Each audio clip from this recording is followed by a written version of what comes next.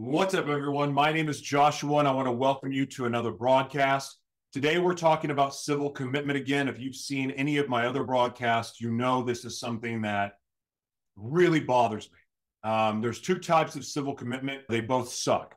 And I'm going to discuss today why you should care. As if all the other interviews from all of the different stories, whether it was from a family member, whether it's somebody that was locked away, if that didn't make you want to care, I got somebody that works at the Texas facility, one of the civil commitment facilities there, that sent me. I'm not going to say her name. I'm not going to say who she is yet. I'm not even going to say the name of the facility yet. But she sent me a message that said, I'll tell you anything you want to know. But this is a shit show. And pardon my French, but that's what she said. And what's happening here is awful. And so she sent me a whole bunch of messages laying everything out from her perspective. Now, I'm not going to say the facility, not even going to say her name yet, because I really would love to have some official documents if possible, and hopefully that will come, because this is not an official whistleblower yet until someone gives evidence. But that said, it is awesome to have somebody from a facility that can give a firsthand account. Also, there's an article. Come here, camera. Those of you who are listening on the podcast, you can't see, but I have an AI camera that follows me around, and sometimes it gets a little creepy, but today it's going to serve a purpose. Are you not going to cooperate with me? Come on, robot. You guys got to see me do the electric shuffle, kind of. There we go. Okay. So applying collaborative justice to sexually violent predator civil commitment. That is an awful title for the journey of the American Academy of Psychiatry and the law online. So there's some information I'm going to talk about here today. My friend Tom sent this to me, and because he's fighting the fight to clear his name. And man, you should care about civil commitment, because what's happening, other than the fact that it's a horrible injustice, other than the fact, like, how would you feel that if you were, you were convicted of a crime, okay, you serve your time and you do your part, and then all of a sudden you get out, you're working, you're rehabilitating your life, you are doing all the things that are necessary to be a good citizen, to contribute to the world, to not, you're doing everything possible to shed the ex-con label, to make sure that people don't go, that's a convict, right? So then imagine that. And then imagine one day you're walking down the street with your family, you got your new daughter, and you got your sweetie next to you. And then all of a sudden, some cops come and they grab you and arrest you, and then they take you away. And that's the last time your loved ones see you. Unless if it's, behind a glass or bars or whatever. But as far as in public and free, imagine them being disappeared, gone. That can happen to anyone. Anyone. And the reason why it can happen to anyone is because all it takes for some of these people to get in trouble, some of the people, by the way, that were not sex offenders, and you're not a sex offender if you slap somebody on the butt. That doesn't make you a predator. It makes you a lot of different things, maybe. But I don't know about you, but I grew up slapping people on the butt. It was acceptable because I'm an athlete, and that's what athletes do. We slap each other on the butt. There's a lot of other things that happen too that I'm not going to talk about, but we slap each other on the butt. There's a lot of crude humor. It doesn't make it right. But the fact is that a lot of these things that we do that are innocent, and maybe that they're looked at now as, okay, well, this is probably not acceptable. And that's okay, because times change. However, back when people were calling each other faggots, people were calling queer, and that was just a way that you made fun of people. They didn't actually mean it like, you're a fudge packer. They weren't insulting people, right? So back when language, it could have hurt, but no one went to jail for it, and no one got in trouble for it, and no one got canceled for it, right? So today is a much different time than when a lot of these people were locked up and taken away. There's so many cases of innocent people that don't belong in prison at all that still got swept up and put into civil commitment And in these civil commitment facilities, no one gets out. No one gets out. Roy Markham has been there for, I think he said 40 years. I forget. And I apologize for not knowing exact. I forgot. 40, no trial, never been charged, nothing. Shadow prison, gone. All it takes for you to get arrested and get thrown in a civil commitment facility is you live in a state that has it, and then you get accused of doing something that could be considered sexually violent. Now, this is tricky, and here's why. Do you know how many people get falsely accused of rape? Do you know how many? Well, let me tell you, I don't have the exact numbers. I'm not going to go into that. I'm going to speak to a personal experience. I've been accused of rape. I was in college, and I was in Taos, New Mexico. Very special place. No, actually, Red River. I apologize. Red River, both Taos and Red River are very special places to me. I'm getting worked up. I'm calming myself down a little bit. By the way, thank you for being here. I don't know if I said that yet. Red River, New Mexico, drinking, 19, graduated high school in 97. We actually got kicked out of high school in 1998. Red River, New Mexico, a place that I know. I went there every summer for most of my life. All my favorite childhood memories are there. I love Red River, New Mexico and Taos. Go to a bar, and well, I was a good-looking college guy. I had a lot of sex. And I'm not saying this to brag at all, because I was a chemsex addict, and we don't need to go into that right now. But, I mean, I was really good at hooking up. Really good at it. And so I was very confident. And when I went out to a bar, I just knew. I knew what to pay attention to. Not saying any of this to brag. I just knew when somebody was going to be willing to have sex or not. Sometimes it was very freaking obvious. And I'm not going to go into details. But anyway, we leave the bar, we close it out, because that's what college kids do, I guess, after drinking an ungodly amount of alcohol. Anyway, so we go back, we're hooking up, doing the whole thing. Not going to go into explicit detail, except for the fact that I went south, okay? Spent some time down there, and then came back up north and decided to kiss.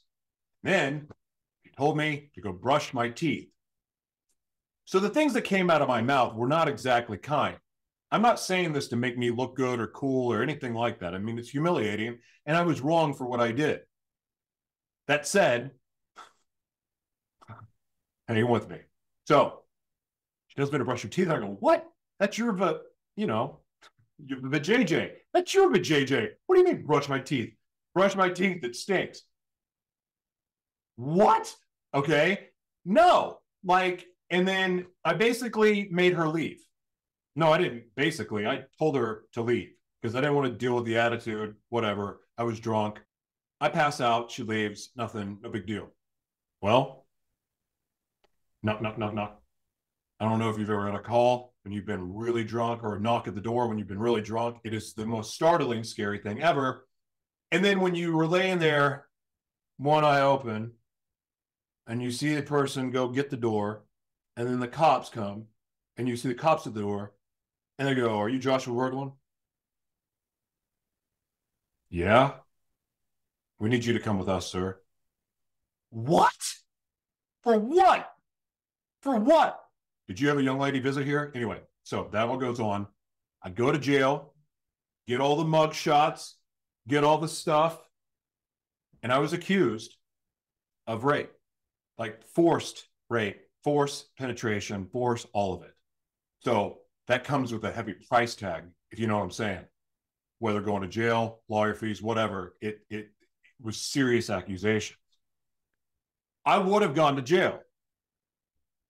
I would have gone to jail had my perverted college friends not videotaped the incident.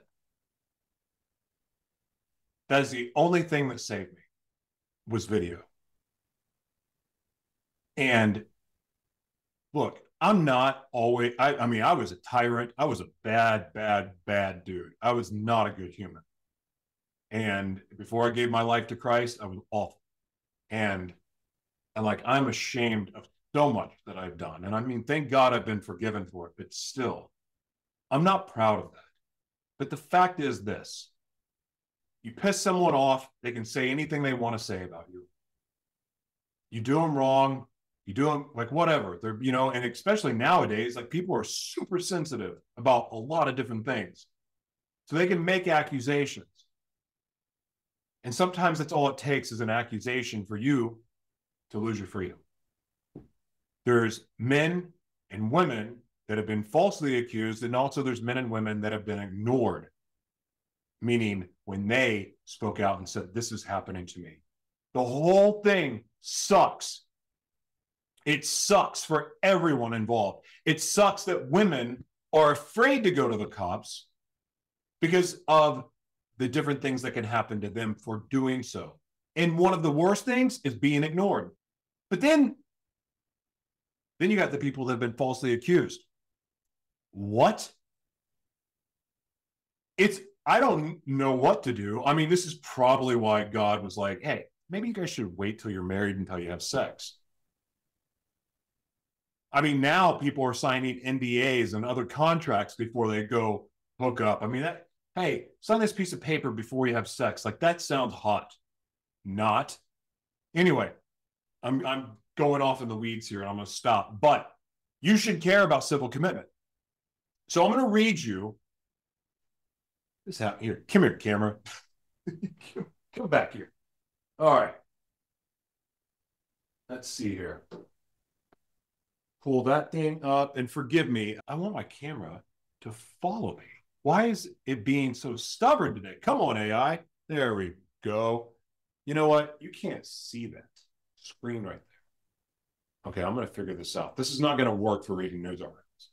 I'm experimenting live, and those of you who have followed my journey know that I'm constantly tinkering with things.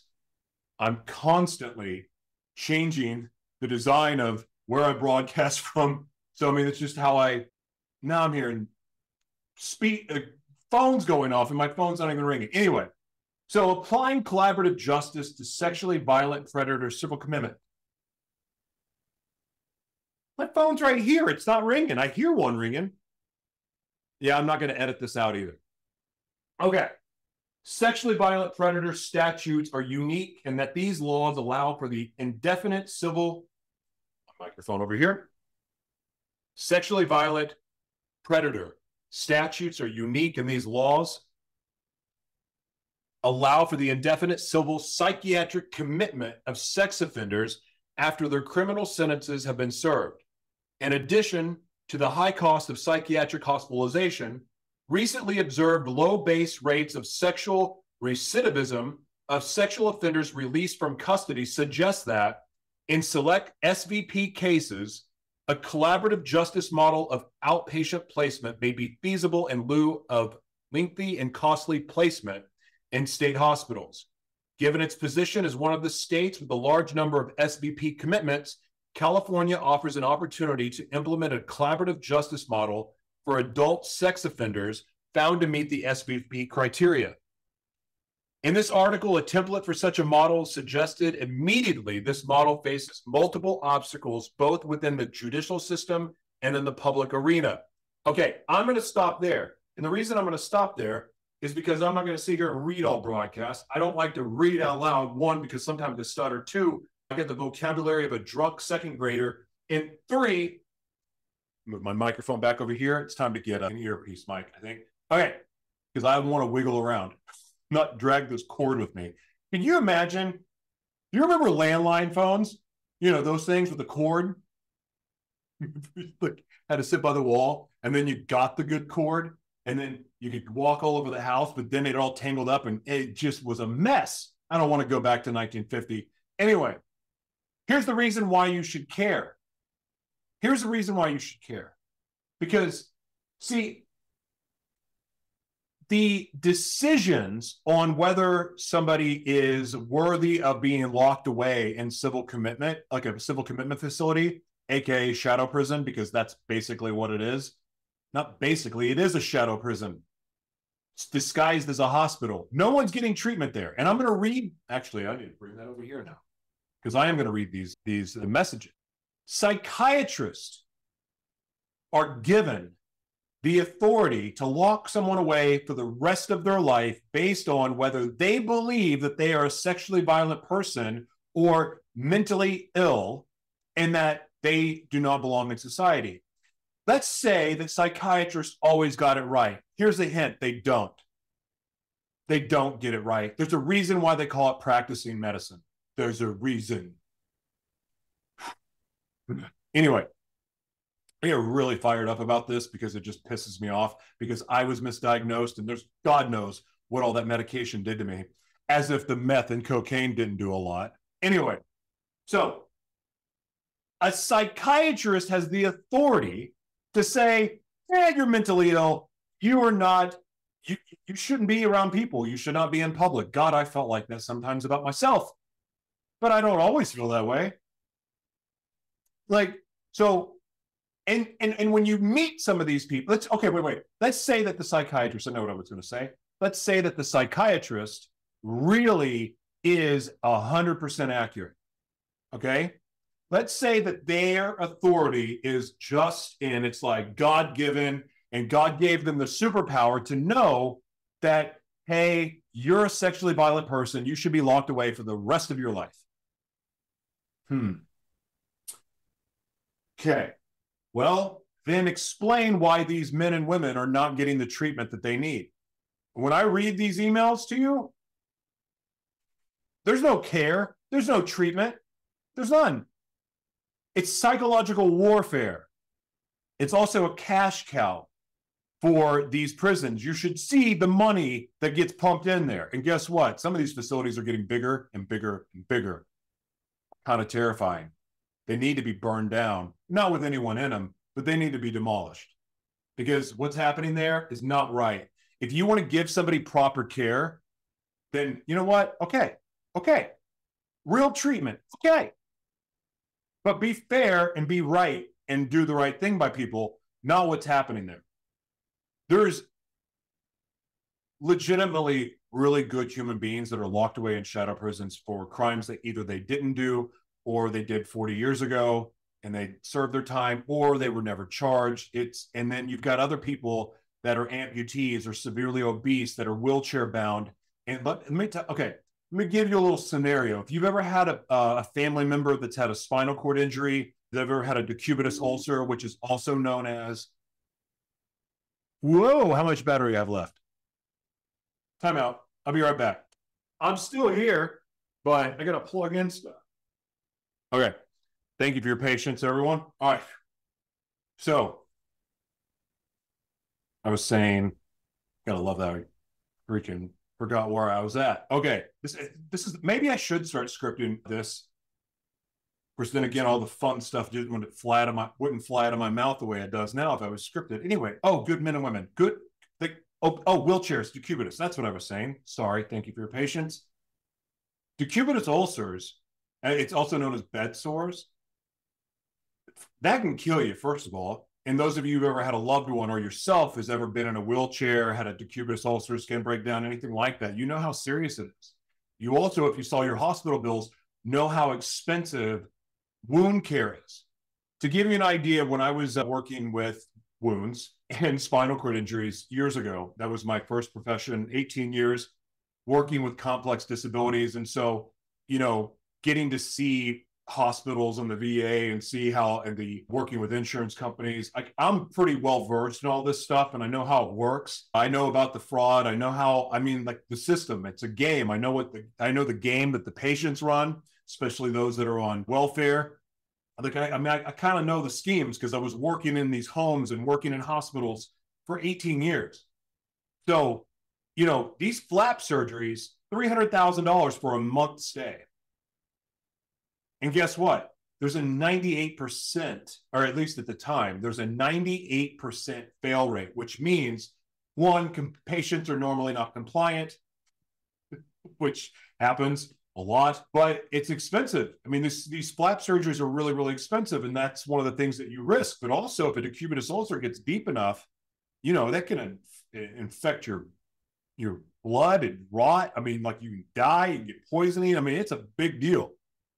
So you have some of these people that are locked away and not being cared for, that are in wheelchairs and other things. If they get skin breakdown, it's suffering. They become toxic. It's a problem. Like, some of these guys belong in a facility where they can get proper care, not neglect. It's torture. You might as well waterboard them at this point. I don't even know if they're doing that. I don't think they're waterboarding people. Surely not. But anyway, I'm going to share this article, The Applying Collaborative Justice to Sexually Violent Predator Civil Commitment. It's actually from the American Academy of Psychiatry and the Law. So, look, can you see it? Right there. So, here's the other thing. Well, you're going to say, well, psychiatrists are locking these men and women up. What you also need to know is that there's also medical professionals that are saying this is wrong. There's, what's the gentleman's name that came on, the state representative? Stanwell. Is it Stanwell? Steve? Forgive me, I'm brain farting right now. I should have notes. I need a producer. You don't want to be my producer and come help me with notes and things so I can like stand up and, anyway, Sandell. I want to say Sandell. Yeah. There's government officials that are looking at this and go, this is bullcrap. First of all, there's a lot of waste. Secondly, it's wrong because they're not getting treatment. All right. So without further ado, I don't know how long I've been into this interview or not. Not interview, talking to myself. Okay. Here we go. Here we go. So this is directly, I just want you to see, this is what I'm reading from. Guess you could have zoomed up and seen who that was, but most of these guys are elderly or disabled and not capable of climbing anything. The facility makes half of the residents climb bunks and walk very long distances to get back and forth to class every day. You should hear about these classes. One man is very large and heavy set and requires oxygen 24/7. He's specifically in the Bravo housing and cannot fit into his cell. So if you're in Texas and you know about the Bravo, you probably know who this guy is. He is forced to sleep sitting up. He can't fit into a cell. Another man in the same housing has an ankle monitor on for maybe 6 months or so, he told me. I'm not sure the make or model of these GPS monitors, but they are constantly having issues with them. He is woken up at all hours of the night to have his strap either replaced or to walk the breezeway. So I don't know about you, but that's another form of psychological warfare. Now, whether that's intentional or not, I can't speak to that. But when you're waking somebody up every hour, there's a conditioning in there. That's a programming. That is a form of abuse. I don't care what anyone says, but I don't know if they're doing it on purpose. So I got to be cool there. He's developed a rash from having the monitor on so tight. Okay, so I don't know if this guy's a beast or not, but like even that, hey, that's not good. That's not healthy. Why does he have an ankle monitor on anyway if he's in prison and he's not getting out? If you've seen these facilities, you're not breaking out of it. Although I think I know someone that tried. Let's see. When TCCO requires, so Texas, correct. Okay. When TCCO requires these men to walk the breezeway, I assume that they are showing that they are not at the facility. So the facility literally has us wake these men up in the middle of their sleep, sometimes at least 3 times a night, and go walk hundreds of feet outside to connect the only antenna that shows them at the facility. Here in Littlefield, Texas, it's gotten so cold and it's been raining and snowing. Most of these guys' immune system can handle much. They can't handle much. Most of these guys' immune systems can't handle much after the COVID outbreak in the facility. We're told pretty much as staff consistently that the facility is open movement. Well, due to it being an ex-prison building, they lock the doors all the hours of the day, and the residents cannot leave their cell or the day room if there was a medical emergency.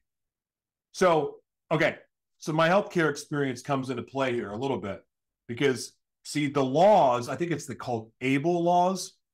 Gosh, it's been a while. Man, I kind of miss working in that industry. I think they're ABLE laws. For brain farting. I had to study all this stuff to become a certified rehab technician. Anyway, but this is a problem. That right there, what she's saying, that's can't do that. Now, of course, I don't know. It's probably a loophole because of prisons and hospitals, but it feels like that ain't right. It should be, I think that's illegal. But I'm not a lawyer, so what do I know? Most of the time, it's also called practicing law, so it's not like most of the time, the other roommates notify us that their cellie is having issues. The only way that we'll know if someone needs help, the facility gets by, I'm trying to read her right. The facility gets by saying they do 30-minute checks on living, breathing bodies, but they do not. I have not met one single security officer that checks on the status of anyone breathing. They only check if they are in the bunk or cell. The entire administration is ex-TDCJ, so the facility is highly ran just as a prison. Even the wording, verbiage, schedule, staff lingo, day-to-day operations are ran just like a prison, which is voiced all the time by residents. One of the most and biggest complaints I hear all the time is that these men have been at TCC longer than they served at TDCJ. And if they cannot physically make it to class, they make the residents start all over and start back over as tier 1, making them lose all or any progress. So I think they have to get to tier 3 to be released. And I could be wrong there. But going back to tier 1 is a big deal. So if you decide not to engage in the therapy, you always stay at tier 1, which means you're never getting out. If you try to go and go through the program, that's where the psychological warfare begins. So it's a suicide mission, basically. And if you go watch any of the other interviews, that's what they say. They're like, I'm not doing therapy because of what happens. They go back to tier 1 and they lose all progress if they're 1 minute late. No, she didn't say that. I made that up. If they physically cannot make it to class, they start over. While I'm on a shift, I see several mental health patients that are not really capable of receiving treatment. Even the staff in medical has told me that several of these men have dementia and should not even be at the facility. Damn it, someone go kick in the doors of this place and investigate. Investigate. Because if somebody has dementia, the last place they need to be is in that facility. That would be hell. That would not be fun. There's so many reasons that this is wrong. So many. But she has no clue why the facility has the right to keep these men there against their will to receive help at another facility. One man went to the ER complaining of chest pains and pressure in the chest, and they made him walk on his own all the way from the cell to the front gate and made him sit in the hallway at least an hour before they was even seen by a medical professional. I think I'd be safer in a prison in Guadalajara, Mexico. I could go on and on. Is there anything specific you want to know? So, everyone, what questions do you have? What would you like to know? Because we're going to get this information. Feel free to ask all the questions you want. Will you? I don't think you, I want to re-emphasize this.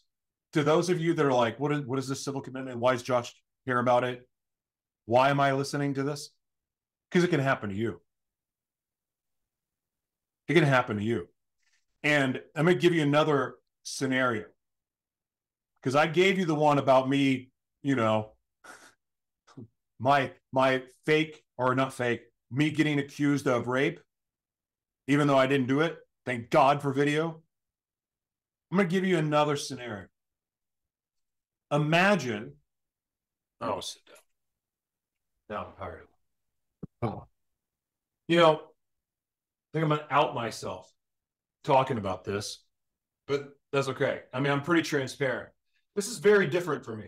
I'm going to push pause on what I've been talking about to share this really quick. I did a lot of bad stuff in my life. So when I look at these men and their families that, or you labeled sex offenders, sexually violent people, even the ones that have been guilty, that did it, like, I've got to know them, and a lot of them. And it's like talking to a brother. It's like talking to a cousin, a sister, a friend. And so I mean, I didn't allow my emotions to open my heart to make me stupid. No, I can listen.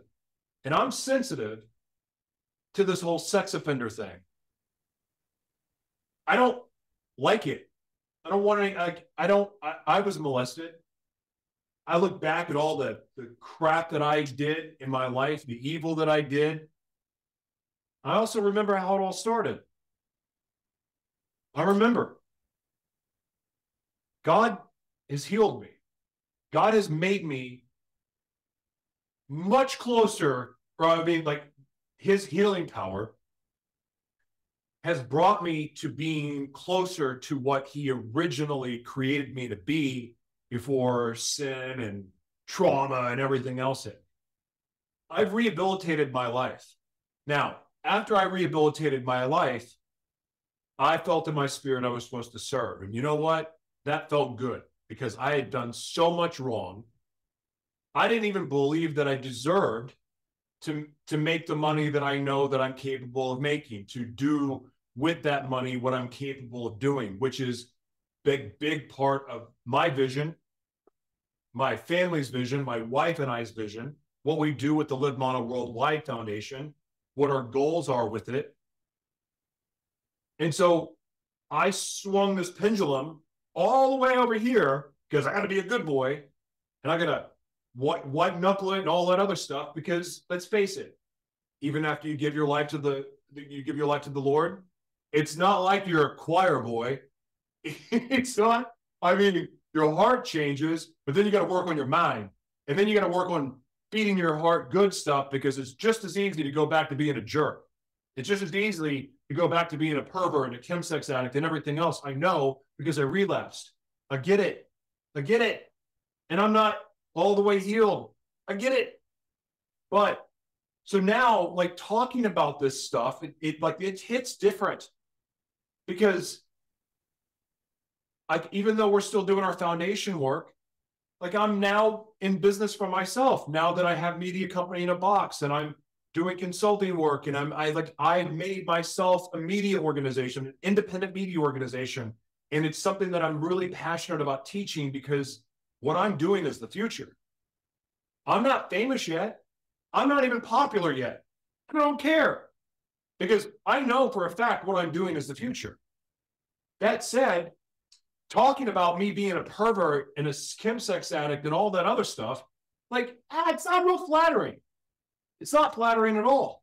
I don't feel good. I'm like, gosh, in the back of my head, I'm sitting here saying, well, that's probably going to drive away some business if I talk about this. But guess what? I only care about the business side, so it'll fund the mission we have with the Live Mono Worldwide Foundation. Like, that's the only reason I care. Because frankly, I'm not going to censor myself, and I'm not going to let anyone else censor me either. So, and part of my duty, part of my commitment to the Lord, when he changed my whole world, my whole life, was that I was going to put a spotlight on my shadow world. I was going to build my empire on truth. And it's been very uncomfortable. So I want to give you a little sidebar there before I go into this. Because if you don't want to do business with me because of my past or what I talk about now, you're probably not the kind of person I want to work with anyway. Because you know what? Most of you all that have time to hate on other people or judge other people or go, man, that guy's a creep. Let me see your internet history. Anyway, so, and look, and it's not even about that. there's just like, we all make mistakes. We all have evil in us. We all have a switch that is not a very nice person. We all make mistakes. So now that I've said all that, I want to say this. I think about all of those hookup apps. I mean, my goodness, I was telling my wife last night on Match.com, of all places, like that was like a swinger site for me. Like when I got on that site, I mean, it was just sex all the time. I had more sex being on Match.com than I did Adult Friend Finder. What's my point in all this? Every one of those situations where I'm going back to someone's house, they're coming to my house, there's multiple people coming, there's drugs involved, there's GHB, there's meth, there's cocaine. People, look, you disassociate when you're on drugs. Like your body, your soul leaves you. So the person that you become while you're under the influence is not really who you are. That said, that person's responsible for all the crap that you did, whether your soul was intact or not. So if you've ever done meth, you kind of know that reality gets thrown back here, and like this whole other thing up here that happens is whatever version of vile that you have, and like it's awful. And it always gets worse, especially if you're a meth and sex user. Cocaine and sex the same way. You do things that you would not do sober. Period. But, so those of you, I want to speak to the people that have done drugs and sex and all that stuff. So, or even, how about this? How about you got too drunk and then you went home with somebody, you had sex, and you woke up and you're like, who's this person? Or, oh my God, I slept with them. Or, you know what I mean? Like, have you been there? Okay. So imagine that. But then the person wakes up realizing, did we have sex? Did we do it last night? Did you use a condom? What? That situation, just as easily could flip. He raped me. He got me drunk. He slipped me a pill. It's your word versus theirs. Just like that. Boom, gone, civil commitment. That can happen. And so, yes, psychiatrists play a role. But let me just tell you about this. They play a role in like determining whether or not you should be in locked up by civil commitment. Let me just tell you that they don't know everything. Psychiatrists practice medicine just like anyone else. That's why so many people get misdiagnosed. Prime example, if you have dissociative identity disorder, some psychiatrists think it's fake. Some people don't believe it's real. And others will. It's no different than which version of Christianity do you want to argue over? Catholic, Baptist? Like, I mean, you know, they have different belief systems. And they fight about that. So that's like supposed to be the most pure thing in the world. What do you think the field of psychiatry is? They don't agree on everything. They don't know. But yet now they get to say you're going away for the rest of your life. It's bullcrap. And so now let's go back to you're on Tinder, you're on Grindr, you're on any other of those apps that you can hook up and you don't know who you're talking to. You do a couple lines, go hook up. Oh, let's just say that it's all consensual. And then, you know, you hurt the person or they hurt you or it gets a little rough or gets a little wild. And you think everything's fine. Oh, hey, I'm so sorry about that. And then when you leave, they sober up. They call the cops. There's so many scenarios like this that can happen. I think about every time I hooked up with somebody I didn't know or went to a party or went to like, every time I was putting everything at risk. I mean, there's a lot of risk. There's health risk. There's getting murdered. There's getting decapitated. There's being drugged and raped. There's that. I mean, that's not a good feeling to have happen. I mean, and then here's the thing too. When you're high on meth and you get raped because you passed out and someone's raping you, like, what are you supposed to do? I mean, that happened to me, but that's my fault. It was my fault. So like, no, I gotta really black out from doing too much meth, being up for too long, and get raped. It's an awful feeling. But it was my fault. I don't believe that person should go to a shadow prison because of it. I think they should go to prison for it. My fault. I mean, you can argue with me about that, but you got to have personal responsibility. I mean, I chose to take drugs for 4 days straight. So this happens. This can happen to anybody. But other than that, be a human being and care. This can happen to someone you care about and love. And let me tell you something about the men and women that have children and husbands locked away. God bless you. I've gotten to know some of you. God bless you. And the fight that you are taking to this issue, God bless you. And I'm not all powerful. I'm not all knowing. I'm not any of that stuff, but I believe that God's going to make this right. The ones that did their time, you deserve freedom. Those of you that have been locked up in it, you know, without trial, without any of that, I believe God's going to make it right. I also believe that you need God's help to make this happen, because I don't think it's going to happen on its own. So I would appreciate if you take the time to read this article that I'm going to put on joshuatberglan.com. And I'm grateful that you watched and listened. I care about these men. I care about their loved ones too, the ones I've gotten to know. But there's just so many more stories. I have an attorney coming on tomorrow that's locked up. And yeah, I'm just going to let him talk, because what he's got to say is something. Anyway, thank you so much for watching. Thank you to everyone that, whether you're listening on the podcast, thank you. Please share this out. But go to joshuatberglan.com. I'd be grateful for you to, leave reviews, and also if you would subscribe. Every subscription, every service I have goes to fund the Live Mono Worldwide Foundation, because I care about this mission, and I don't want to ever have to worry about censoring what I say because I'm worried about getting a customer or someone to work with me. I've got business. I mean, I've got my tribe of people, that keep me going. But that said, we have a big, big, big vision with the Live Mono Worldwide Foundation. And I actually would appreciate if you actually checked out that vision, because you may want to be a part of it, because this impacts your life too. And yeah, I'll stop there. Thank you.